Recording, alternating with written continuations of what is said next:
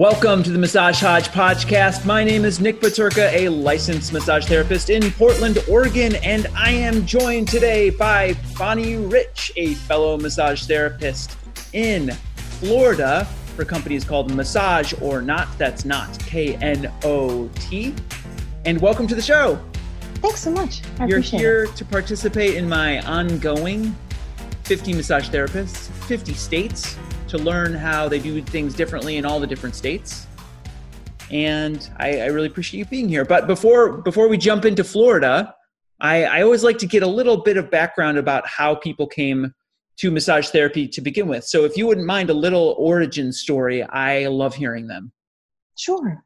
In 1997, my husband died, and I was in a young widows support group. And one of the ladies there said, "Oh, I'm going to leave here and go get a massage." And I just went, "Holy smokes, I've never had one in my life." I was 32, and she wouldn't let me leave that day without taking her therapist's name and number and promising that I would make an appointment. Wow. And so I did. And the therapist just happened to be a mental health counselor as well.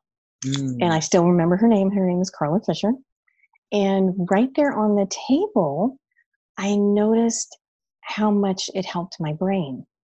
I still to this day couldn't tell you what she did technically, like all the strokes and the moves and stuff like that. Couldn't tell you. But I just I knew what it did for my brain. And right there on the table, I asked her about massage school. So that was April of 98. And in June of 98, I started massage school. Wow. Yeah. That was my only professional massage before. Yeah, that's interesting. Yeah, I think before I went to school, I'd only had one or two. But that's, that is an interesting story. You never know where life will take you. Right, exactly. Yeah. Exactly. It's true. So if you wouldn't mind, let's jump into Florida. What does it take to get a massage therapy license in the state of Florida and to maintain a license there in Florida? Okay.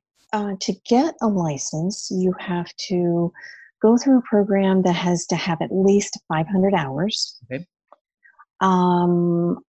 Let's see, to renew your license every 2 years, we renew on the odd number of years. So next year we'll renew. We have to have 24 CEUs. They have to be Florida approved. And if you took the test under NCTMB, which I did 20 odd years ago, that has to be approved, or right now it's the NBLEX in Florida, which is the national certification. So that's the courses test. You take the NBLEX to become a therapist there. Now. 20 years ago, 20 plus, it was NCTMB. Excuse me. So the courses have to be approved by both. So CEU providers really have to jump through some hoops. And 6 to 8 of those courses have to be required courses. Florida laws, ethics, medical errors, and we just had one added last year regarding human trafficking. Because Florida is it's either the top 3 or the top 5 in one of the top 3 to top 5 states with horrendous human trafficking. Orlando being a big city, especially around the tourist area. Right. And is that trafficking happening at like places operating outside the realm of like under the auspices of being massage therapy locations, or are they just totally off the, like, I don't know if you heard any of my Ohio conversation, but in Ohio, you can actually be a relaxation massage therapist without having a regular therapeutic clinical license. It's like this weird loophole designation, but a lot of those places tend to be aligned with trafficking. Sure. I mean, there's obviously the places, we all know the places that have big neon signs. Yeah. And they're open till 2 a.m. And typically those are human trafficking hotbeds. Yeah. And what we're finding now, the reason why it has become a required CEU is that a lot of those businesses are owned by the mafia here. Oh my. And there have been a few therapists that have actually gone into those places to make sure before they reported them to the powers that be. And the mafia has cameras all over these businesses, so they get the license number of this therapist, and there have been some therapists that have been hurt as retaliation. Wow. That's high drama. I had no idea. Yeah. This is, unfortunately, this area, especially Orlando, is a hotbed.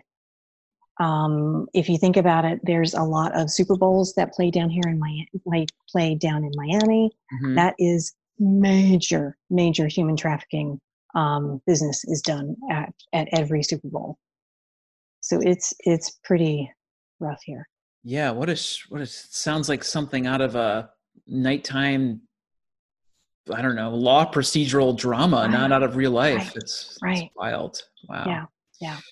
So becoming a massage therapist in Florida, 500 hours, MBLEX, a decent continuing education requirement.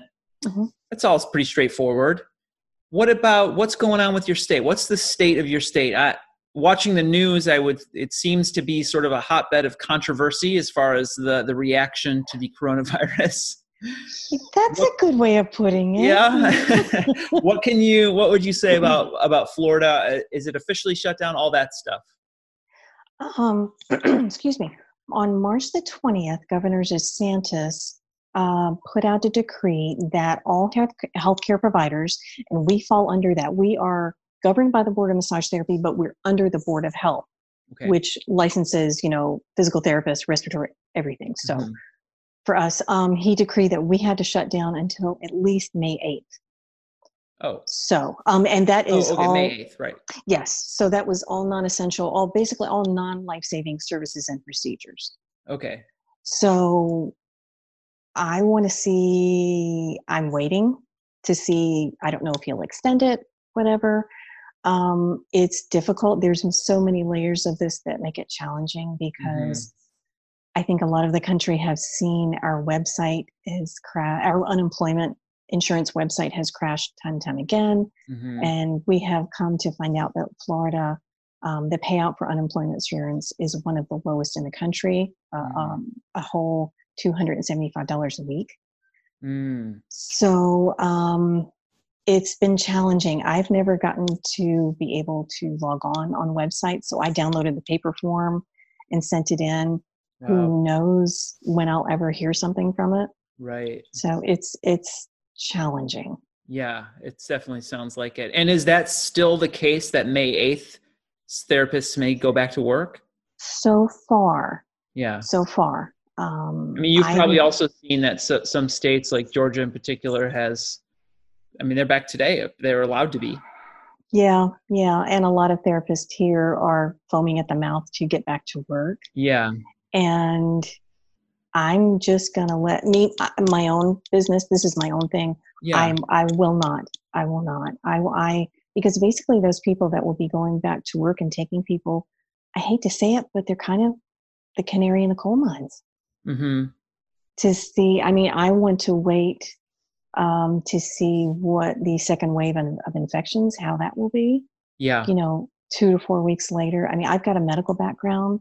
I used to be a phlebotomist. I used to work in hospitals. My husband's a scientist, used to work in medical school labs. I'm not messing around with this. Yeah.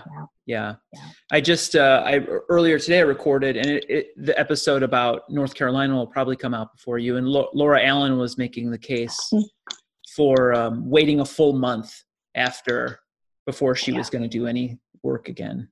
Yeah. From when the main group of people go back in her state, she's going to wait another month on top of it. Right. That's about where I'm headed because considering our state, Florida, we have a huge population of retired people. That's people over 65, which puts another challenge to it. A lot of my clientele are over 65. A lot of my clientele are pregnant. That's one of my specialties is pregnant women. Yeah. Once a week I go to see a 93-year-old lady for 20 minutes.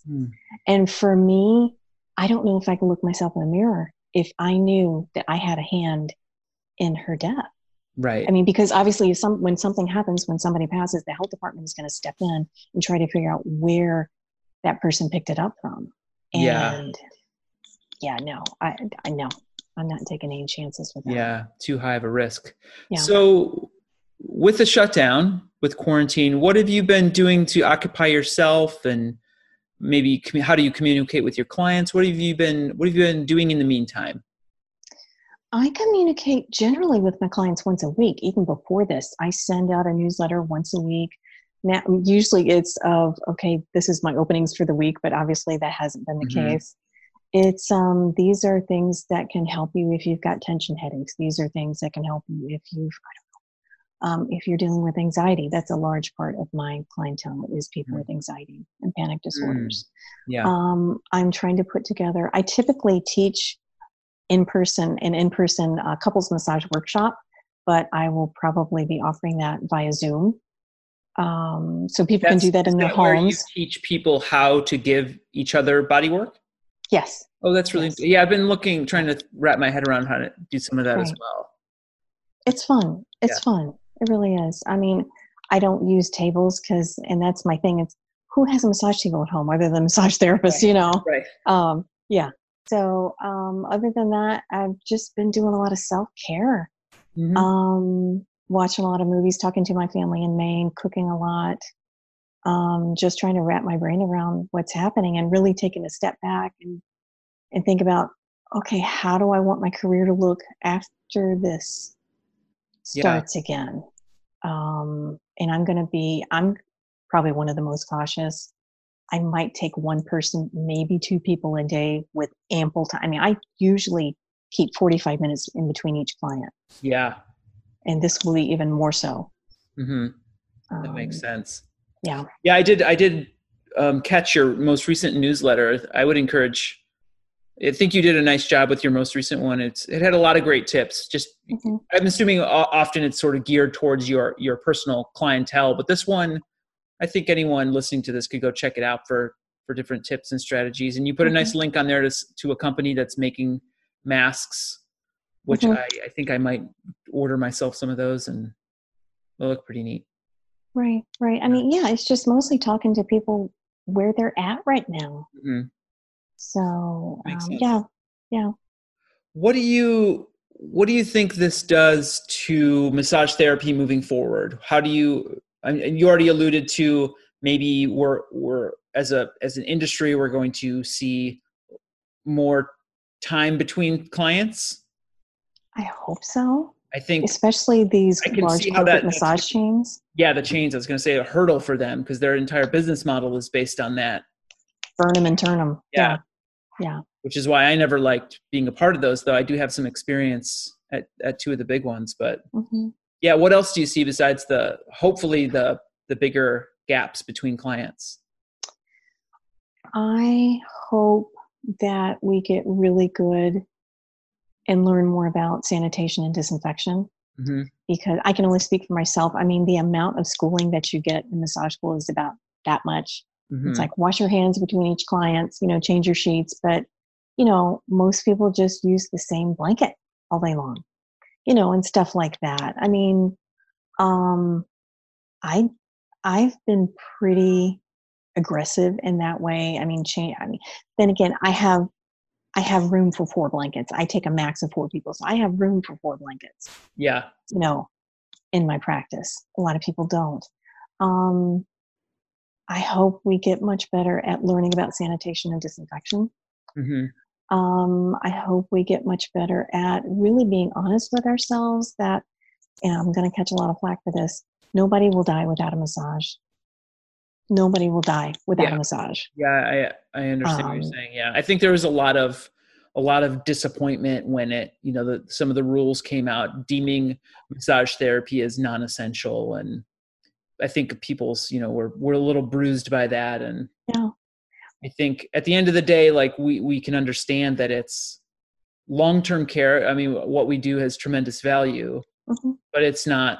Yeah, it's not life. In the acute stage, we need to step aside and let doctors and nurses do what they need to do. Yeah. I kind of went through this similar, but very, very different. We had the Pulse shooting in 2016 here in Orlando, and a lot of my colleagues wanted to get down, where the shooting was and treat the first responders. It's like, nope, we got to step back. It's not the time for it. And it's similar in that way. It's like, we don't need to be there. They've got to do their job.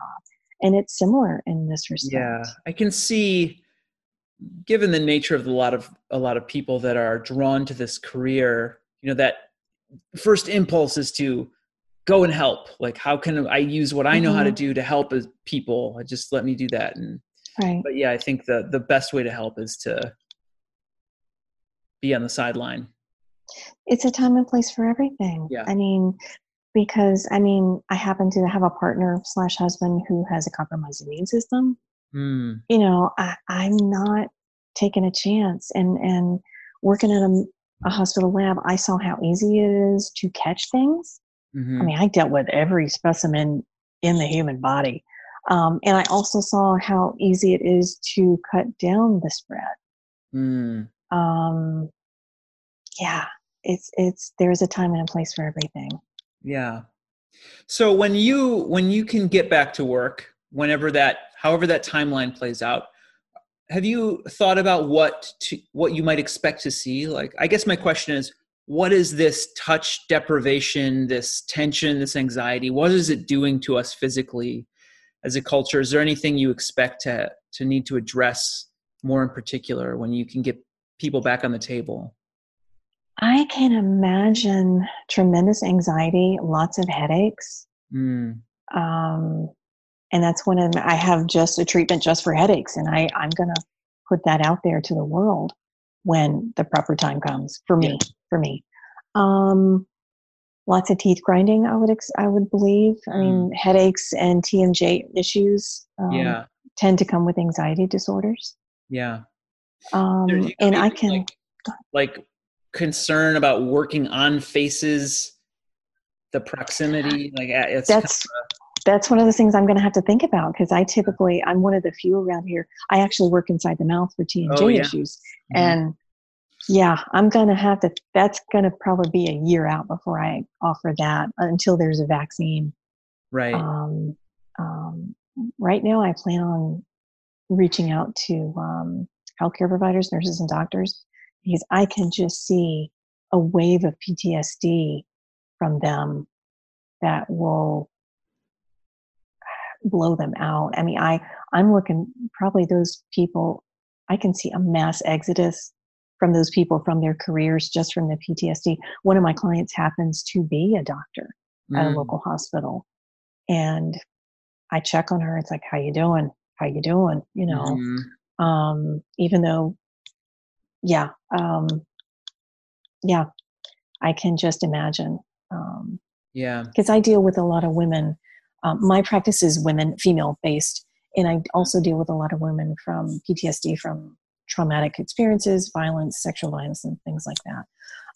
So there's a tremendous amount of PTSD in those communities, and I can absolutely see that in medical professionals. I mean, we see it now from the first responders from the Pulse shooting.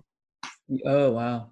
It's a lot of them have had to retire at 36 because they can't go in anywhere anymore. The policemen that were on, the first responders, they've had to retire at 36 and sue the city of Orlando just to get their pension. When you talk about PTSD, is it different for everyone in their body, or do you see patterns with it?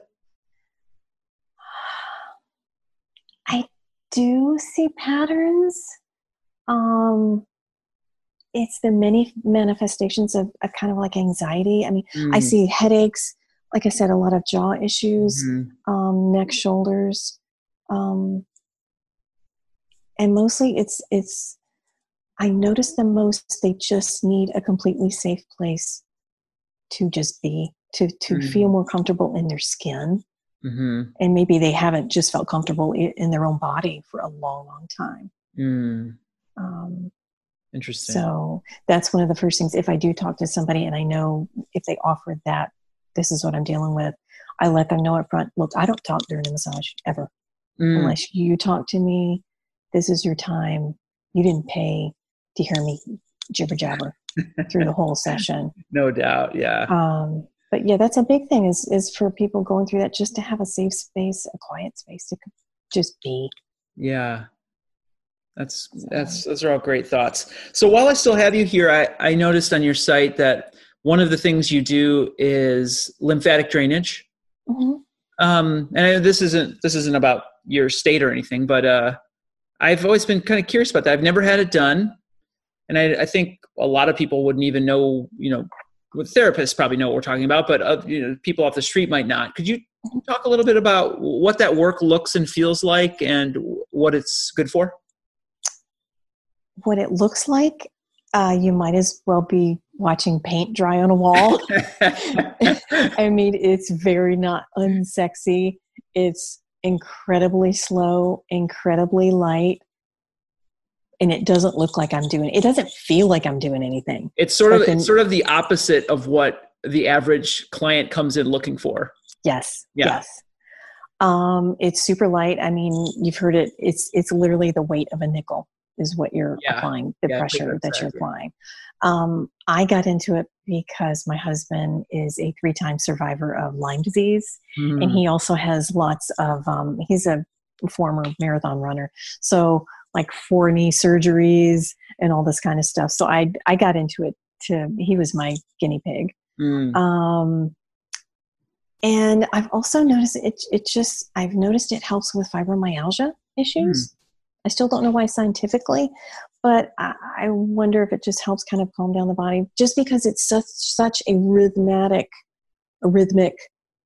kind of moves. It's just very relaxing to the system. And it requires deep knowledge of the lymphatic system, like knowing where nodes are. Mine was a week of say like 8 to 6 or 8 to 7 every single day. So it's pretty thorough. Okay. Yeah. What percentage of your practice is engaged with that? It depends on the time of year, I notice, for whatever reason, it's a smaller percentage. Yeah. And I notice when I put it on my website, I get people like you that just, hey, I've heard about that. What is this? And I've heard about it. And I had a woman who asked about it. Her teenage daughter was about to get spinal surgery. And I talked to her about it. I actually sent her videos because I knew, after spinal surgery, you can't bring anybody in. I mean, it would be very traumatic to bring your kid, put him in a car, drive halfway across town, So I sent her videos, and I've gotten to the point I would rather just somebody book an hour session with me with my regular massage rate, and I'll show you, say if your partner needed it, I'll show you how to do that on him or her. That's easier for me because you're going to get much more relief by you doing it at home. You can get many more sessions, which is going to be much better for the patient itself. Is there a benefit to lymphatic drainage as sort of a maintenance wellness kind of thing? Like, can it serve people? Like, is it good for your immune system? Is there anything to it, like in that regard? Well, if you think about it, your lymph is just underneath your skin, and your lymphatic system, that is your immune system. So that's why I do it for my husband who has Lyme disease. I think it would be good for wellness and maintenance, but for the average patient, average client that is looking for like a massage, it's hard for them to grasp that. Right. And a traditional, quote unquote, if there is such a thing, massage, it does still affect the lymphatic system. Sure. But not in that very specific way. Yeah. Right. Yeah. Interesting. Well, thank you for talking about lymphatic drainage for a second. Sure. Something I want to learn more about and try out myself. And this is great. Thanks so much for being here to talk about Florida and letting us know about the requirements there and chatting about the current situation. I really appreciate it. Absolutely. Thank you. That's the Massage Hodge podcast, all about Florida. We'll chat it for another minute after we stop this recording, but thanks again for being here. That's good. Thank you.